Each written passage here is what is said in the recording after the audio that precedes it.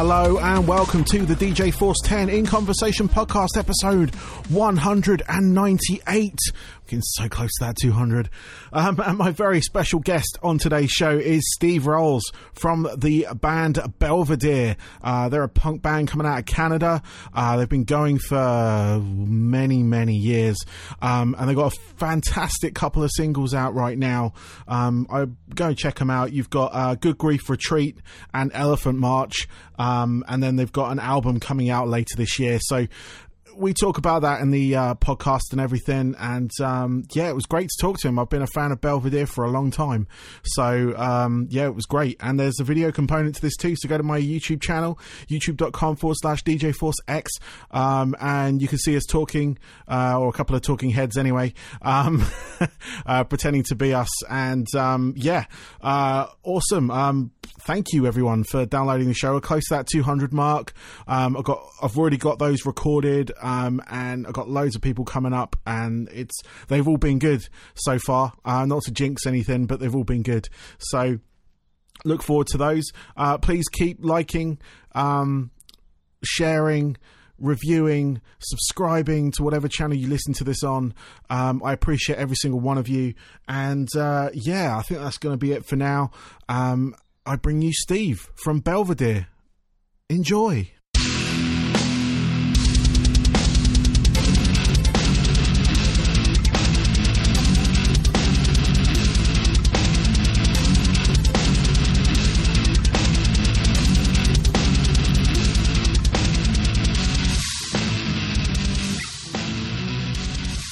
I'd like to welcome to the show today, I have Steve from the band Belvedere. Welcome, Steve. Thank you for having me. It's great to be here. Absolutely, my pleasure. I know we were talking beforehand, but I just wanted to. So I wanted this on tape, so it's there. But yeah, I'm a big fan of you guys. Weirdly enough, and not weirdly enough, but back in, I think it was, must have been early to mid 2000s. I think you released Fast Forward Eats Tape. Mm-hmm. And that was the first time I heard you guys, because I was on a bit of a sort of like punk rock, skate punk kind of run when it came to music. Mm-hmm. I was into bands like 28 Days and like Rise Against, stuff like that. And you guys got recommended to me by my local record store, which is actually still around in Camberley, in fact, where I said I live. And I picked up that album because I think you got it released on Golf Records. I've got it here, so I should have had it with me. I've got the CD somewhere in this garage. But I just want to say, massive fan. I went back and listened to your early stuff as well. And then I know you guys kind of called hiatus for a bit. And then you came back and released a couple more albums, which kind of went under my radar. And I've literally, when I got sent through this brand new single, which we're going to talk about in a moment, I went back and listened to your last album back in, I think it was 2016, 17. Yeah, that's right. Yeah, and love it. It's just, it gave me all those vibes from way back then. And this new single, Good Grief Retreat, I'm really enjoying.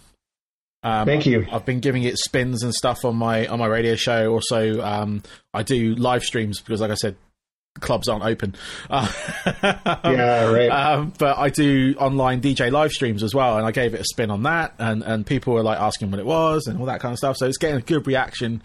That's great from my side of things. Thanks very much. Yeah, it's funny. Like and thanks for the history on that. That's awesome. We had one of our first. When we started talking about coming over to the UK and Europe, one of the first people that we spoke with was Lil and Catherine at Household Name Records. Mm. And they put out "'Twas Hell Said Former Child," and then Fast Forward Eats the Tape came out through Golf Plastic Head over there, and we kind of called it quits about a year after that album. We split up for 7 years, and then came back together on some reunion shows and kept flying ahead, and before you knew it, we had a record out, and here we are 5 years later with another one. So that's one of the silver linings, at least, of being locked down the last year and having all our shows canceled, is that we just said, well, we got to do something here. So we put together 13 songs for this new upcoming album. Awesome. And what can you tell us about the album coming up? Because all I've seen is this track on that front, and I'm quite excited because like I said, it gave me those vibes from way back then, and I'm very big into my. Well, I say nostalgia. You get to a certain age and start remembering when I could skateboard and could, it's just like what can you tell? What's the sort of plan with the album? Like, have you got it due out for this year, or are you kind of waiting to see what the climate looks like, in a couple of months' time?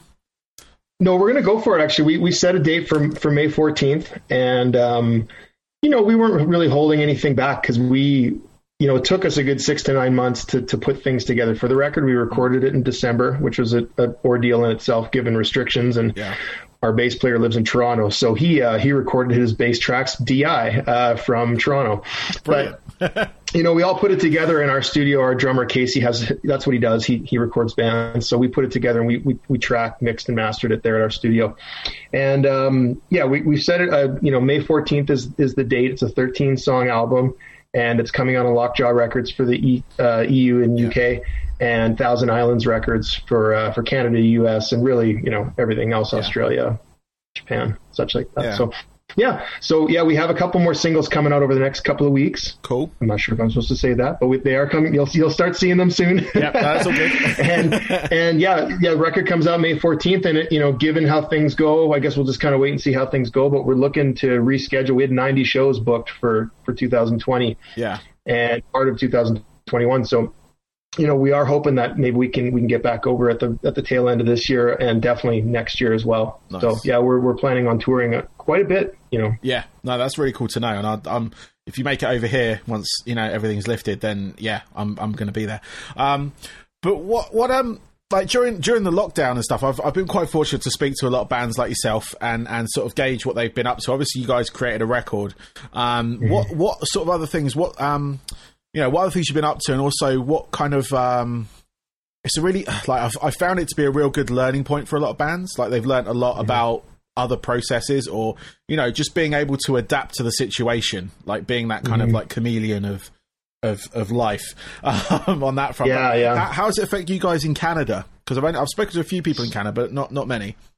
Yeah, so I mean, we're a lot more spread out in Canada. We do have quite a few cases, and depending on which province you're in, things have been locked down at certain times. Not really the harsher lockdowns like we've seen in places like in Britain, but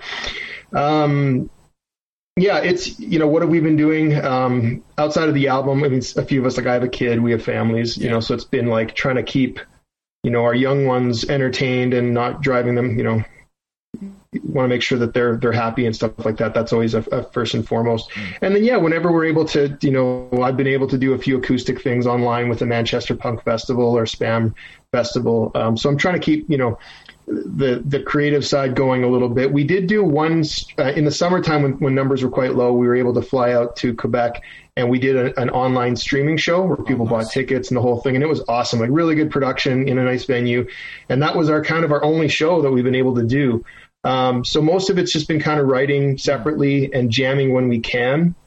Yeah. In the studio, and like it's a nice big studio, so we've got lots of room and everybody's got their own space, so it works out good. Cool. And just kind of plugging away. And once we sort of had some deadlines with the labels and stuff, then we just started putting things into place for recording it. So it's been a busy year. It's like most people, it's kind of like I'm doing a lot of things and then I'm doing a lot of nothing, and then and it all just seems to meld into one big long day. Yes. It certainly has. I'm like trying to hark back to certain things I can't, when people like say, "Oh, this happened last year." I was like, "Really? Was it last year? Was it 3 years ago?" But like, how did you find, like, because I've spoken to a few bands that have done those sort of like live productions online. Obviously you said you really enjoyed it, but how did you find it initially? Like, because obviously you feed from a crowd, like when you are playing live, for instance. But did you treat it more sort of maybe like, a music video shoot, or was it kind of, did you still get that kind of like kick from it, or a different kick? Yeah, I think we did. It's, it is a bit different, but, playing in front of nobody, I mean, Christ, that was us for the first 4 or 5 years of our band existence. So, I mean, it just made me feel like I was at home, in my teens, but, it was okay. Like, there was people at the venue, they're all masked up, and there was a film crew and all that stuff. So, when you'd crack jokes or you kind of make things, there would people, you'd get sort of a response from it. But you just have to imagine, you just have to imagine that people are there and try to, have as much fun as you can. So, I mean, I guess in a way, because you're not feeding off a live audience, if I'm smiling and having a good time, it's because I'm actually having a good time. So, that's good. we had a blast doing it, and unfortunately that was the only thing we could do, but it was good to do. Yeah, no, it's like I say, it's one of those things that I've seen obviously an emergence in the lockdown kind of like era that we've had of bands being able to do this. And I've spoken to some have found it weird, some have found it, actually, like you say, it was a lot of fun. And I've watched a lot of them as well. Unfortunately, I missed your one. But I'll go back and see if there's any footage. But recently I tuned into Love and Death, which is Head from Korn's band. And they did a live for their album launch, and that was pretty good. It was like a full production. Obviously without crowd and everything like that. And then I watched Crowbar for a total sort of like sideway. Crowbar did one from their, I'm guessing it was their rehearsal room. One of the best ones I saw was Less Than Jake. They did a full thing. They had television commercials, contortionists, jugglers. It was crazy. Like, so they'd go in and they'd do this live thing, and then they would kind of cut to like a pre-done commercial that they had done, brilliant. And so they really went for it. And it was hilarious. They had a bonus thing for people that, wanted to, get a VIP package or whatever. And then they went back and had a whole extra like hour and a half of them doing interviews, playing at Rogers Studio in Modehouse Studio. And like, it was like, for me, the best one I've seen so far, the most elaborate anyways, for sure. I'm going to have to check that one out as well. Cause I saw a lot of, as well last year, I had a few sort of, anniversary shows. A lot of bands were celebrating their 20th anniversary of certain records, which made me feel stupidly old. But they also, I think it was Nonpoint did a really good one as well. I was just thinking back to them. They did I think it was Statement, which was one of their albums back in 2000. And that was really good as well, because they brought in special guests and they had like little vignettes between the songs, discussing the album, maybe some sort of raw footage that they had from back then and stuff like that. And I thought that was awesome. Really cool. I thought that was like something that was really good fan service. Like, I think at this time it was like, it's important for that. Obviously it's good on the creative side of things to get your art out there, because then that's your kind of like output, that's your mental kind of like, health thing as well, where you just kind of like push that art out there. But you've also got people who are looking for that sort of like bit of distraction, or looking for that entertainment, and guys like yourselves doing those live streams have helped a lot of people, which has been absolutely, well, in my eyes, absolutely brilliant.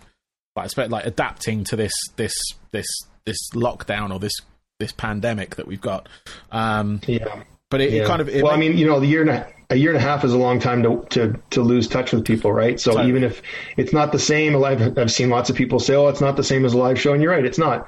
But if you can kind of keep in touch with people every 6 months or something with a little thing, just to just to let them know you're still there, and let you know that they're still there. Yeah. And when we can get at this again, then I can't wait. I think I'm excited to see how things will be, hopefully, when we can do it again. Yeah, no, definitely. It's the same thing, like, from my perspective. I've been, like I said, I was quite fortunate to speak to a lot of bands over this time, like over Zoom, Skype, whatever, and do it for my podcast and everything. But it was like, it's this sort of downtime has given me a lot more chance to listen to new music. Not just from the sort of established bands from back when, but also new bands as well. Like, I get, obviously, being in the sort of like journalistic side of things now, you get sent promotional stuff. Obviously, I got sent promo from you guys, but it's actually giving me time to listen to it. Whereas before, I'd always look out for the sort of ones that have got the most hype, to play on the, to obviously get people listening or whatever on social media. But now this time I've been like concentrating on getting a lot more sort of like new bands or music that people haven't quite heard yet, and getting it to the forefront, because people are listening now as well. I found people have turned to radio, people have turned to podcasts more in this time, and I feel it's like dutiful to push bands from this point, because I was in a like position of being in a band when I was younger, that 2000 era. I was in a new metal band, for instance, which I do talk about a lot on this show, and people do know. So. You gotta, you're your best promoter. Oh no, totally. But I was a DJ in a new metal band, so I was on that kind of like abusive end of it, where people would go, fucking DJ, but like, just, and like being like given the opportunities back then to push, because radio was more apparent then. The internet was kind of, it was there, but it wasn't as dominant as it is now, and just giving bands that chance, and now people are listening again. It's like kind of like, now's the chance to get your music kind of out to these people and having these formats, streaming formats, is a level playing ground for a lot of them as well. Yeah. So, you know, it's just down to whoever's pushing. And like you guys, I'm playing your music on a regular basis. I think there's a few other DJs on the station that are doing it as well. I think great. When I last saw the stats, you were playing quite a few times. And I'm really looking forward to the album. Like, just like, I mean, May 14th, you know, and you're on Lockjaw as well, which is another sort of like well-established indie label here. I mean, I've known that label for, God, it must be about 25 years, I think. If not around then. But how did the sort of link up come with them? Was that just sort of just by chance, or was it? I don't know all the history of Lockjaw, to be honest. I only know Rob to begin with, and so our last record, The Revenge of the Fifth, actually came out in the UK on Lockjaw. Okay, but it was kind of spread out amongst a lot of labels, right? So it was a little more, I think, kind of thinned out a bit. But Rob and I have known each other for some time. His band Darko had played with us in Japan a few years ago. And we knew the band anyways, you know, sort of going back. So I know Rob and Leslie and some of the other team. I also am a booking agent and manager. So some of the other bands on their label, Wolfric and Drones, I already work with. So we already have this sort of established relationship going.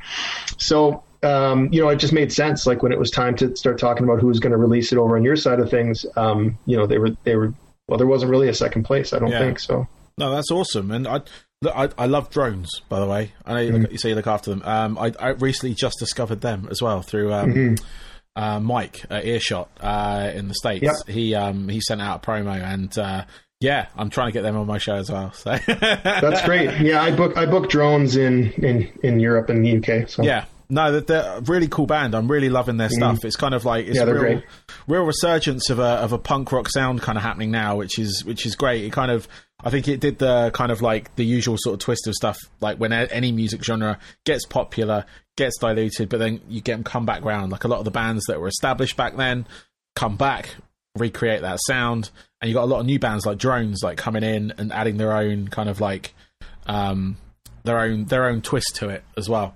Yeah, for sure. And it's awesome, and that's great. I didn't know you looked after them, so that's awesome. They're a great band. So if anyone's listening, listen to them. Listen to your stuff as well. But I don't mind pushing all the bands on the agency. Let's go. We can push them all here. Why not? That's all good. It's all good. Yes, no, definitely. Yeah. But I've got a couple of questions left for you, if that's all right. And then sure, no problem. The rest of your day. What I want is more about yourself. So what I want to find out from you are what are your three most pivotal albums. So what I'm talking about is the album, like you first heard an album and you're like, fuck, that makes me want to be in a band, or that makes me want to play guitar, that was play an instrument of some kind. What could you really what albums could you put in those categories? I think I mean, when I was a kid, my dad would play Endless Summer by Beach Boys all the time, so that made me want to sing. Nice. I didn't actually become a singer until much later on, but that's where it kind of gave. I always loved the whole idea of harmony and 3-part harmonies, and I loved how they really overdid it. I think Master of Puppets by Metallica was probably a big one as far as guitar playing goes, and I think I was about 13 when I picked up a guitar, and that was one I just loved. That's why I love downstroke picking right now, and I think it was all just kind of listening to that band at the time.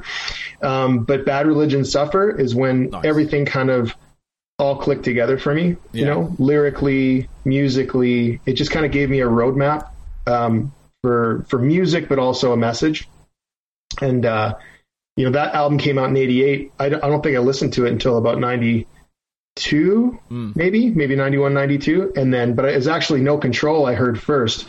And then holy smokes, all these songs are a minute and a half and there's so much stuff that they're saying. And so then I just went back and I found Suffer, and then my head exploded, and then that was it. Yeah, no, I love that early kind of like punk hardcore sort of sound as well. Like back in, it was out before I was a kid, we're talking Bad Brains, we're talking Black Flag and stuff like that. But I really got into that sort of side of things as well. I listened to a lot of that stuff too, and Dead Kennedys and DOA, and a good shout out to some Canadian bands there. But that Suffer was kind of where it all just like made sense to me. That became my band, for sure. That's awesome. That's awesome. I'm going to go back and listen to a couple of those because Well, I haven't listened to Beach Boys for a long time, to be honest with you. Like, I mean, there's a probably, but Well, one of the funnest things about some of those older recordings is knowing that they recorded all that stuff on an 8-track. So a lot of those 3 and 4 part harmonies they were doing live, around a microphone. Yeah. And ultimately, when we did our first record, because no one stopped us, we tracked on a 1-inch tape, 8-track tape. So same kind of thing, it was like, well, we're out of tracks. There's 1 track left. 3, you get out there and try and do your best, right? So good or bad, we did the same kind of thing, So, but there is a little bit of recording magic in some of that stuff, it is a bit, even though sometimes it's not as good, it doesn't hold up, it's still endearing in some ways. Yeah, no, that's why I like to go back, because whenever I ask this question to artists like yourself, it's more of it's a discovery piece for me, because it's like what I like to go back to have, like, listen to albums that people have had like those moments with. And that made you want to be, part of what you want to be today, or part of who you are today. Obviously, Master of Puppets, Metallica, huge album. Like, when it comes to sort of the metal side of things, it's legendary on that front. Let's put it like, probably not to give it its enough due, but it's it's a great album. And Bad Religion, like I said before, like that sort of like punky hardcore sound, ethos, and that kind of like having a message in there as well, which is. A legible message as well, not just screaming kind of like random incoherent, there is actually something there. I don't know what you're talking about. No, that's all. I've done a few screaming incoherent things myself over the years, on tape and off tape. But the one thing I'll say about Suffer, though, and I mean, I don't want to keep banging the drum on this, but it still holds up. Like all of us in our 40s, we still try to, keep somewhat in shape. So I'm running all the time now as much as I can. And that's still my go-to album. I don't care how many times I listen to it. It's like the perfect amount of time. It's like 26 minutes long, 27 minutes long. And you just kind of like, it never gets old to me, and to have that come out in 88, music wise, but also even recording wise, I'm blown away at how good that one sounds, even now. So yeah, it's a good one. Cool, excellent. Finally, what are your hobbies away from music? I know you've already mentioned, like, spending time with the family, things like that, and your booking agency. Obviously, that's more of a business than, Yeah. But what other things do you sort of get up to? Yeah, I don't play as much as I want to. It's funny how we really do go into a lot of, like, you play a lot, and then especially when it comes time for a record or touring, but then there's a lot of downtime after that, where you don't really play as much. So, definitely hanging out with the kid, keeping him busy. We all have part-time jobs too. So I sell beer on the side, because my booking agency, there's not much going on with that right now. Yeah. But that was really taking up a lot of the time was booking. And, it is a business, but it's also super fun too. I mean, I like being involved with other bands. I like guiding when, I'm asked or needed, I like putting together tours. I like the Rubik's Cube of sort of or the Tetris of putting everything together, whether it be a route or a tour, So I do love that stuff a lot. And just like everybody else, I'm binge watching way too much, Netflix and Crave TV. So yeah. No, and running when I can, but not as much as I should. We live in Canada here, where we're just getting out of the -30, -40 segment of our winters. So thankfully the snow is starting to melt, but I have a feeling that we're not done yet. No, it's always more around the corner. But yeah, no, I've got a line with you on the, because I used to book my band as well back in the day. I was their manager and booking agent, press agent, all in one. And there's nothing quite like a logistically perfect tour. Yeah, like not having. Let me know when I get one. I've never got one yet, but yeah, I got one, and it was perfectly around the UK, and it was just like I got it. Like every venue was like dead en route, and I was just like, this is brilliant. There was no like going up to like Nottingham and then coming all the way back down to Bournemouth and then going all the way up. It was like nicely around the country.